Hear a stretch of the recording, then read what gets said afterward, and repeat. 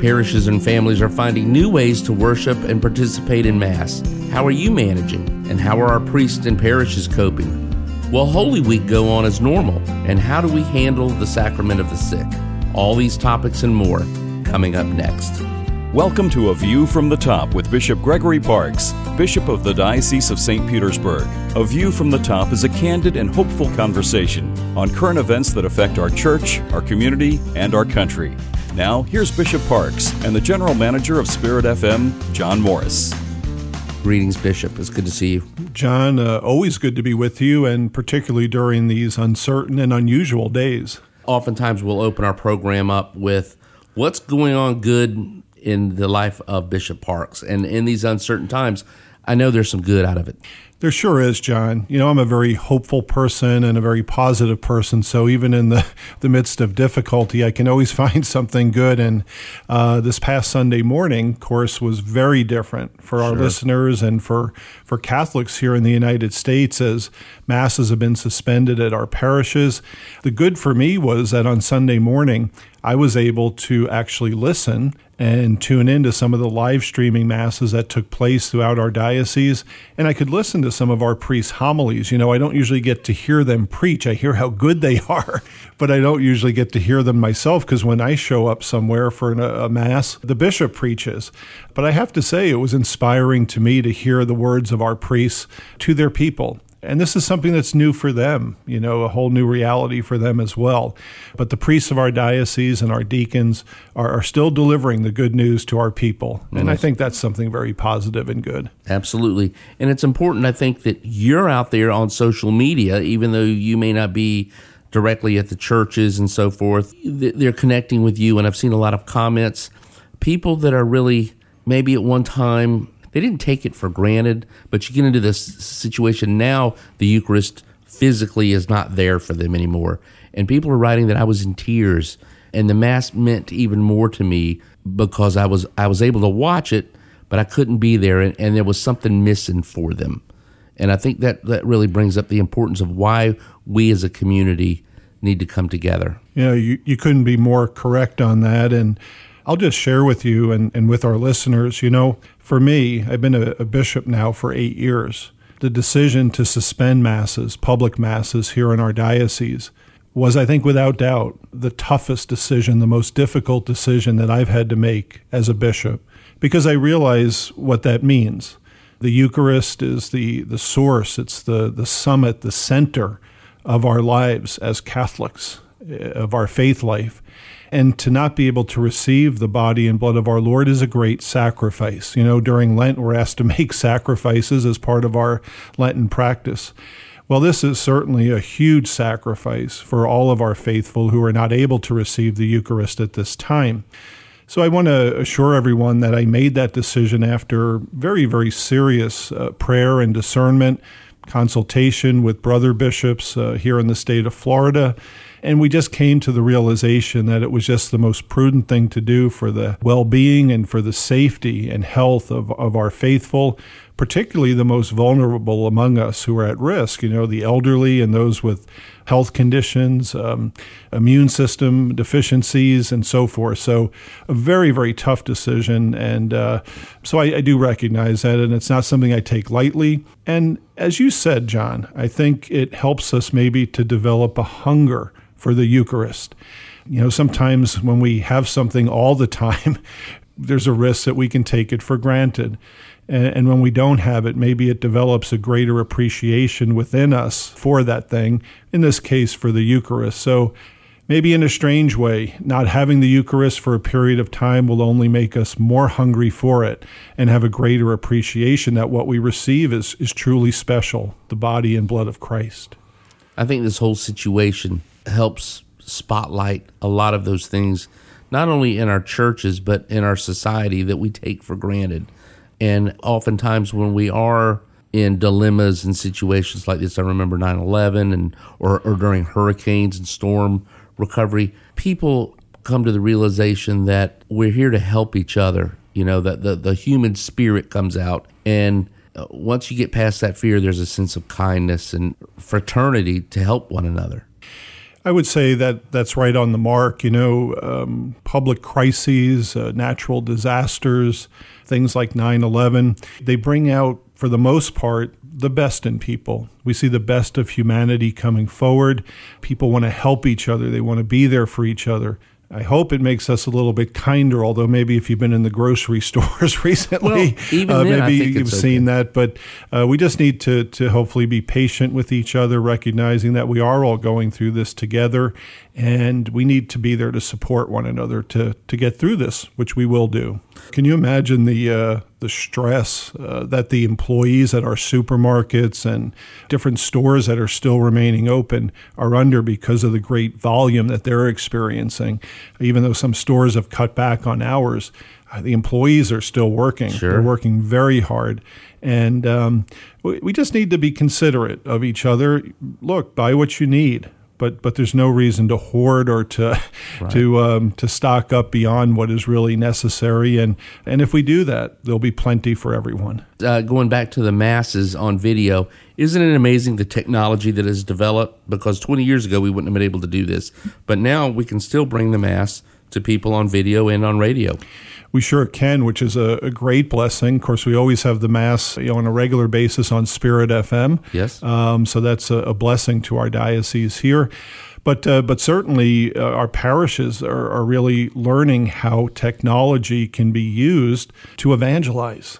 And some of our priests are really getting a crash course in live streaming and going on Facebook Live or YouTube Live to be able to offer the Mass, to offer words of encouragement to their people. So again, in kind of a very strange way, this time of crisis is producing maybe a new period of evangelization.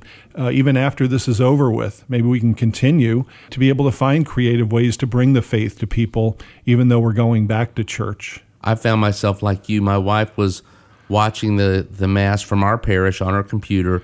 I was on my computer in the same room looking at various Masses around the diocese as well, both on Facebook Live, on YouTube, live streaming, those kind of things. And there are a host of resources on our diocesan website at dosp.org that will give you a list of all the parishes that we know of. You want to check your home parish to see what they have on their website, but there are a lot of parishes that are doing that and a lot of resources. There sure are. And in fact, at times like this, I think one of the most important things is communication, and good communication. People want to know what's going on. And we as a diocese here in St. Petersburg are really striving to keep our people, our faithful, connected to their faith during these difficult days. So as you mentioned, dosp.org is our diocesan website. There's so many resources, ways that you can still remain connected to the faith, to prayer, to the Mass, even during this time when we're not publicly celebrating Mass. I would also encourage our listeners to check out their parish websites, because they also have a lot of information, and sometimes more local information than what we're able to provide at the diocese website. And things are changing so rapidly. People often use the expression, things change day by day. With this situation, it seems like it's hour by hour Right. that things can change. So all the more important to stay connected with our diocesan website, with your parish website, for new opportunities and new information regarding our faith. We've created or in the process of finalizing Courageously Praying, a website that you can send your prayers in. Yeah, what does the church do? What can we offer at a time like this? One of the things we're good at, and that's part of our mission, is prayer. We can certainly, no matter what's going on, we can offer prayers for each other. So we're setting up a website that those who have a need for prayer, that if they have specific intentions that they want us to pray for, that we can lift those intentions up in prayer for them and assure them that there is somebody who cares about them, and to support them and walk with them on their spiritual journey. People have asked me, when you post stuff, does Bishop Parks really look at this stuff? Yeah, I do, actually. Of course, on social media, I do my own posting. My assistant, Father Carl, very often will take pictures if we're out doing a public event. But I actually do the posting on Facebook and Instagram and Twitter. But other communications that go out, like official statements and things, I do. Either I write them myself, or if somebody assists me in the writing of them, I will always review something before it goes out. So on the Courageously Praying website, you'll be praying for the people that send these in. Of course, in my statement where I announced that masses would be suspended, I also said that our priests would continue, to be celebrating the Mass, and that personally that I would be celebrating Mass and praying for the intentions of the faithful of our diocese. So they can certainly have that assurance that I'm praying for them. How are we doing confessions and that kind of thing? Well, it's required some creativity, and it goes parish by parish. So one of the things I wanted to be able to do was still to offer the sacrament of reconciliation. Again, we're during the season of Lent, this time of preparation for Easter, which is a penitential season and a time when we would normally go to confession in preparation for Easter. So parishes are using creative means. I've seen some parishes are having what you might call like a drive-up confession. Some are in the church still, but maybe they've moved to a bigger space instead of a confessional or a reconciliation room, which might be a little bit confining. They've moved the sacrament to a larger space where they can observe proper distancing. 6 foot, right? While still allowing people to be anonymous or, in giving their confession behind the screen, as we would say. Sure. So, and I've seen all kinds of things around the country. One parish in Miami had priests who were hearing confessions outside. Cars would drive up. There would be a cell phone number for them to call. The priest would be right there so they could see the priest could see them. But they would actually speak over cell phones to be able to communicate without compromising the confidentiality of the sacrament. An interesting concept. It is. Does Rome have any say over any of this kind of thing? No, they would never give specific direction with regard to something like that. So it's really more left to a local decision and whatever our pastors and our priests are able to provide to their people. Again, check with your local parish for confession times, because some of the parishes have adjusted their times or the way that they're actually administering the sacrament. I'm one of the ones that would go to one of the communal penance services where there'll be 400 people show up on a given night. We're not doing that now. So you need to spread it out. Sure. Yeah, we're not doing anything that would encourage large gatherings that would contradict what our public officials and health officials and experts are telling us. So we don't want to contribute to that. But as I said, some of our parishes may be offering additional times for the sacrament on an individual basis to make up for the canceling of those large penance services. How about hospital visits? Some parishes reside with a hospital or maybe a nursing home. Are they able to make visits? Well, as priests, we are making every attempt to satisfy those needs when they arise, particularly if they're at a critical point, somebody in danger of death or close to death. We want to make sure that we can get there to administer the sacrament with them or to them, of course, observing the proper precautions. So I know I've gone to the hospital before, even beside the coronavirus situation. Their immune system might be compromised, or they have an illness which is unsafe. You have to put on a gown, you have to put on a mask, you put on gloves to be able to go into the room to minister to that person. But I've asked our priests to make every effort to continue to be present to and to give our faithful the grace of that sacrament, particularly if they're close to death. How has your day-to-day changed, or has it? A few changes. I'm still coming into the office, to the pastoral center. We're fortunate here in that we're able to observe spacing with one another. We're not working on top of each other, so I can still do some work from home, of course. But at this time when we're making a lot of decisions and issuing statements and trying to get information out, I've been really present here at the pastoral center each day. So that hasn't changed much.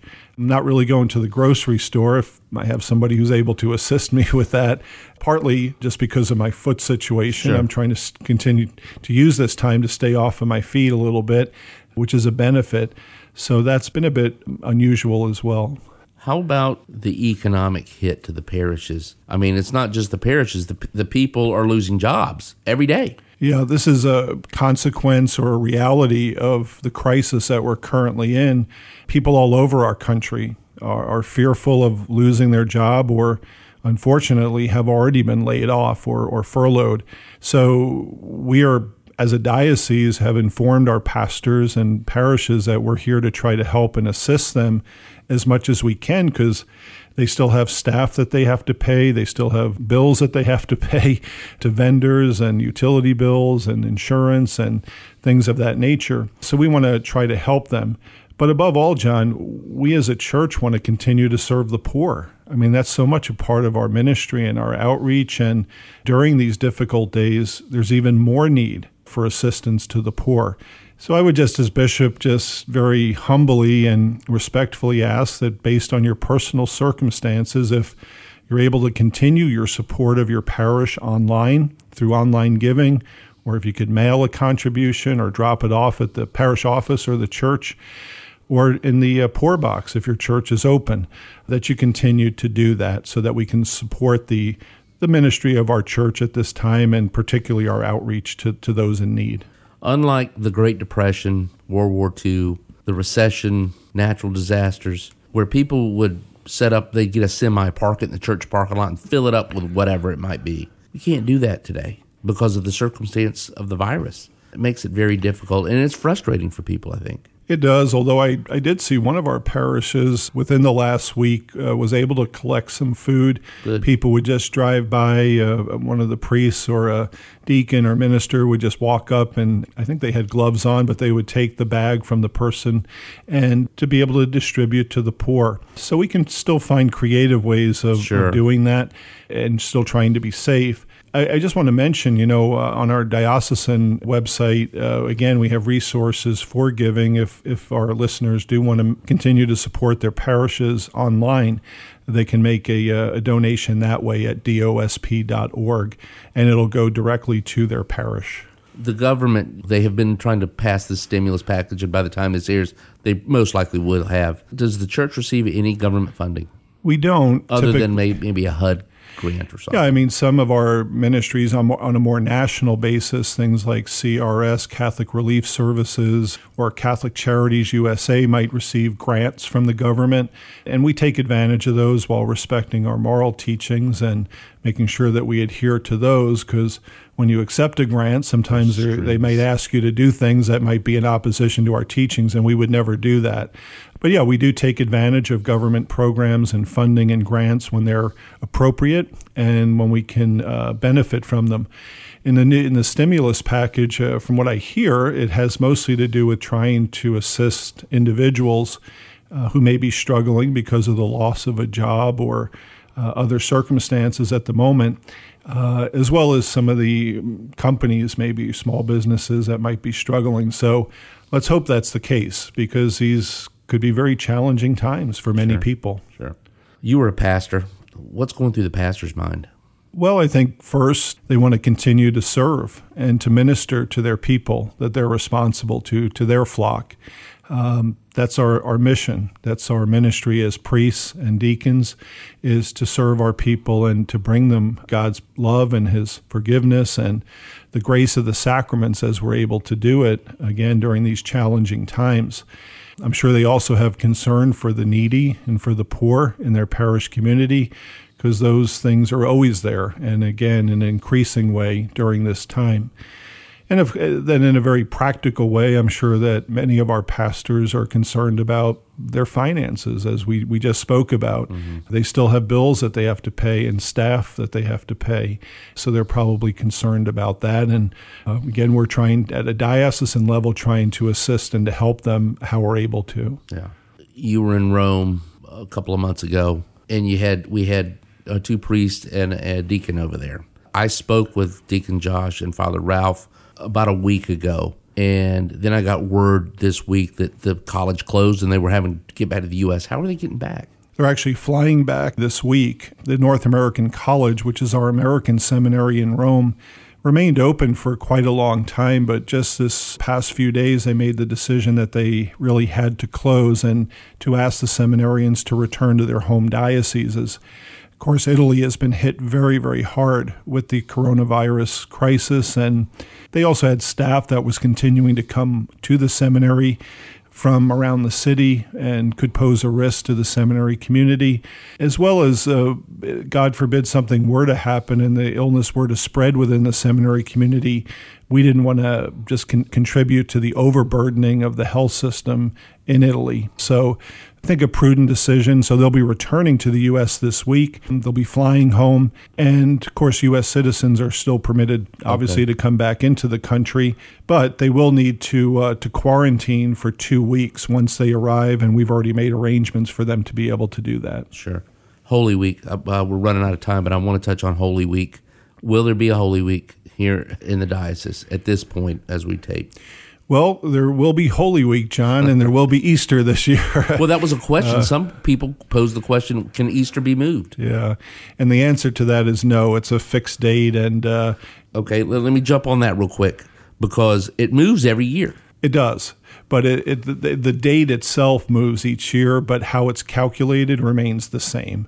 And so that's not going to change. Okay. Easter Sunday will be Sunday, April the 12th, I believe, this year. Yep. And that's not going to change. Now, the celebration of Easter may be very different. Celebration of the Triduum, in other words, Holy Thursday, Good Friday, and Holy Saturday, will likely be different as well. Been no definitive decisions made yet. I'll be working on that in the coming days, and we'll get that information out to our parishes and to our people. But yeah, no, it's still Holy Week, and there's ways that we'll be able to celebrate that here in our diocese, even if it's not in the traditional ways that we usually do. Chrism Mass, has that been discussed? I have some thoughts on that. Again, that'll be, since it falls during Holy Week, will be in conjunction with those decisions. My thought is to still have it, probably at the cathedral, maybe just with a limited number of priests, so maybe just one priest from each deanery in our diocese present, who then can bring the oils back to their deanery to distribute to the parishes that they're responsible for. But that's just a thought I had. And of course, that would be live streamed so that everyone would still be able to participate by means of the live stream. Is the Chrism Mass something that, I know it's traditionally done during the Holy Week, but could that one be moved to later? It could. Now, on that, we did receive some guidance from the congregation in Rome who let us know that we could postpone or move the Chrism Mass to a later date when it could be celebrated in a more public way. That's a possibility. Again, no decision has been made on that here in our diocese. I tend to be leaning, though, to keep it where it is and just to be able to utilize the media means that we have to allow both our priests as well as the faithful to participate in that. Well, as we close up our program today, you had mentioned the grocers and the stock people and some of those unsung heroes. How about our healthcare professionals? I was going to say physicians and the healthcare workers. There's so many, the trucking industry, cargo planes. As we close out, would you lead a prayer for us, for those individuals, for those educators who have now had to shift and do online things way out of their comfort zone? Sure. So let us pray. God our Father, as always, we thank you and praise you for this day, because we know that even in the midst of difficult times of crisis, that you are with us, that you are present to us, that you love us. We ask your blessing today upon each of us, and in a special way ask your blessing upon those who continue to work to serve us in the practicalities, the daily things that we need in our life. Keep them safe, keep them strong, that the work that they do to serve us may be done in safety. We ask your blessing upon all who may be sick or suffering or ill at this time, and upon those who are caring for them. And we just ask that you continue to guide us as a diocese forward as we continue, even in this time, to courageously live the gospel in the ways that we're able to do so. And we ask all of these things through Christ our Lord. And may Almighty God bless you, the Father, Son, and Holy Spirit. Amen. For more with Bishop Parks, including past programs, his social media accounts, and ways to subscribe to this podcast, visit dosp.org/bishop. A View from the Top is a production of Spirit FM 90.5 and the Communications Office of the Catholic Diocese of St. Petersburg. A View from the Top is made possible by the annual Pastoral Appeal and listeners like you. Thank you for your support.